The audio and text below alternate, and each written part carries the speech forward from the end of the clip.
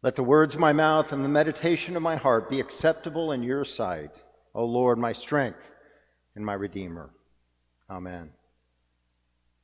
Now, I don't normally use this familiar opening from Psalm 19 for my sermons, but this morning I'm feeling called to be particularly careful about my words and thoughts.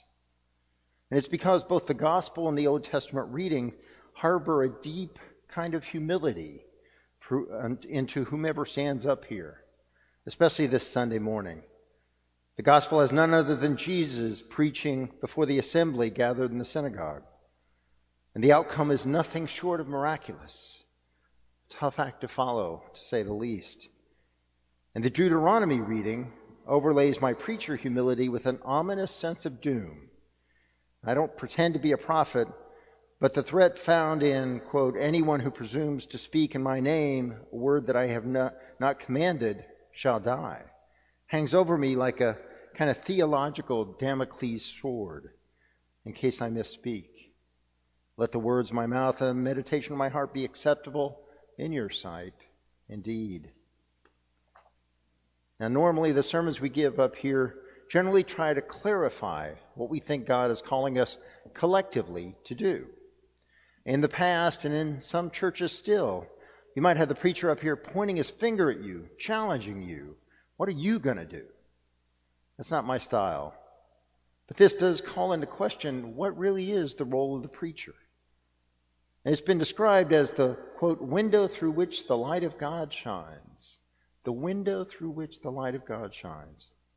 It's a beautiful image and calls to mind the bright stained glass windows that splash colors throughout the nave here at the church on a bright Sunday morning. So bright when we're all gathered that right about now the folks here on the left side in the third and fourth aisle would be nearly blinded. That's, of course, if we were together, but that's another story.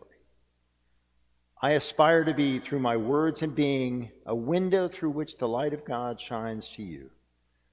Now, we often say that the best sermons we give are the ones we need to hear.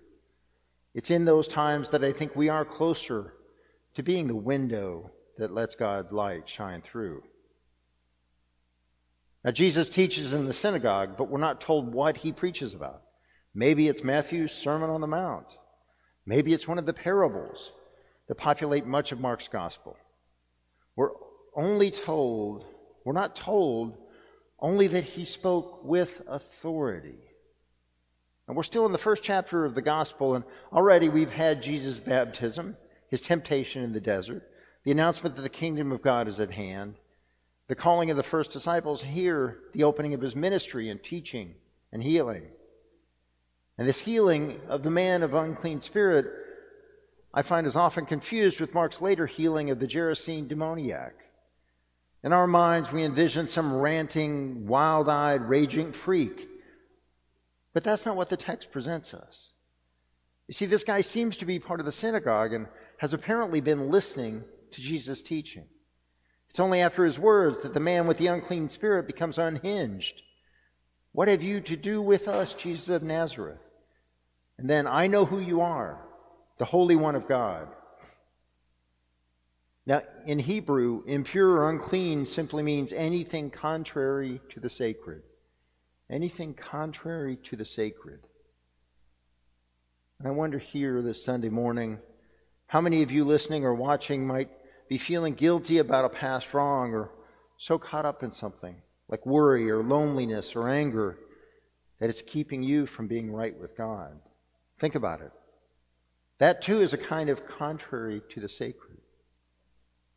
It may not reach the level of the man with the unclean spirit in today's story, but it may be keeping you from seeing or feeling the light that God shines to you. And as a pastor here, I can tell you the single biggest thing that weighs on me day in, day out, is that we're somehow missing reaching out to someone who's in pain or lonely or afraid. Someone who's sick or grieving or worried about a friend or family member. Last week in our annual meeting commentary, Reverend Peggy implored you, she all but begged you, to reach out and let us know you're hurting. And I echo that. It is literally the thing that keeps us up awake at night. more than anything else.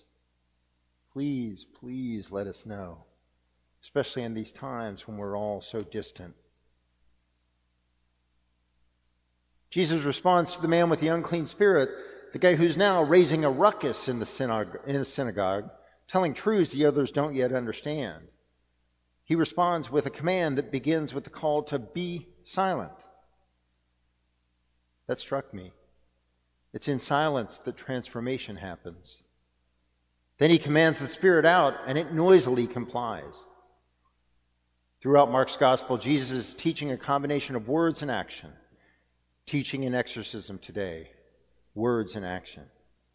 As a preacher, he sets an unattainably high bar.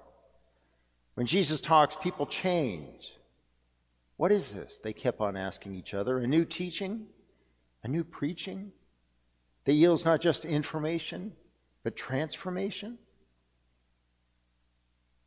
I've talked before about Mark's fastidious economy of words. There's a reason his is the shortest of the Gospels.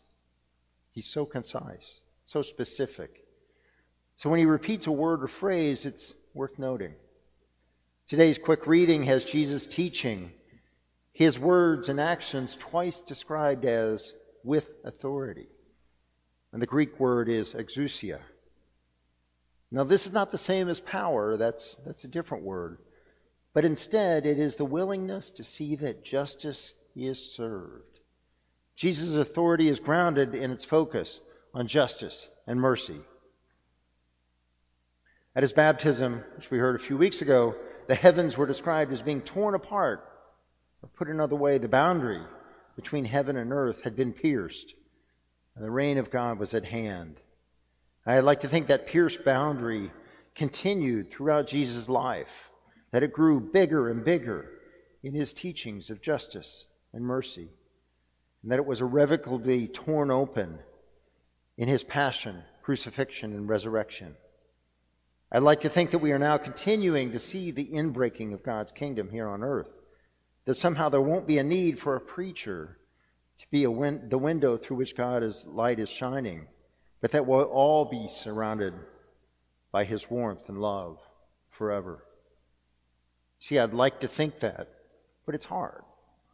And really, any honest assessment at the actual world around us today makes that inbreaking of God's kingdom seem far, far away. The sinful dominance of aggressive individualism, systemic racism, poverty, and the false narratives of religious nationalism can make kingdom thinking seem premature at best and wishful thinking at worst. But I think now is when we are most called to do our work. In his remarkable post-inauguration sermon given at the National Cathedral last week, North Carolina Bishop William J. Barber, who's the co-founder of the Poor People's Campaign, delivered a powerful and prophetic call to welcome the new administration. Citing the prophet Isaiah, he called out the breach that has ruptured this country and the world, the breach in the nation between what is and what God wants and how God wants things to be that Isaiah warned about.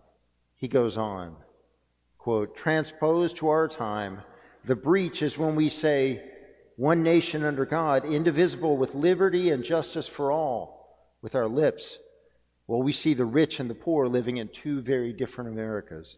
The breach would be knowing that the only way to ensure domestic tranquility is to establish justice. It is pretending that we can address the nation's wounds with simplistic calls for unity. And he calls all of us to be breach repairers." And sure, in his sermon, he's addressing the new administration and people of great power. And I'd like to think we'd all support their success in these areas. But Barber doesn't leave us off the hook, not at all. Toward the end of his sermon, he issues a call to action that I think speaks to all of us, something we can all do. If you get rid of unfair practices, the prophet says, if you are generous with the hungry, if you start giving yourselves to the down and out, then you'll be known as repairers of the breach. If you're generous with the hungry, if you start giving yourselves to the down and out, Then you'll be known as repairers of the breach. Last Friday, day before yesterday, just as I was completing this sermon, I got a call from Dee Sanders telling me about the disastrous fire that you heard me mention earlier at the Manor Apartments in Mayflower that happened on Thursday. As I mentioned, this is a community of working poor who've already been struggling during the pandemic. And Dee and team have been in touch with a couple of the families who completely lost their homes. The Red Cross generously provided housing for the families for all of one night. They will be in need of lodging until they can find other places to live. And this struck me as something that we can do today, now, to be known as repairers of the breach.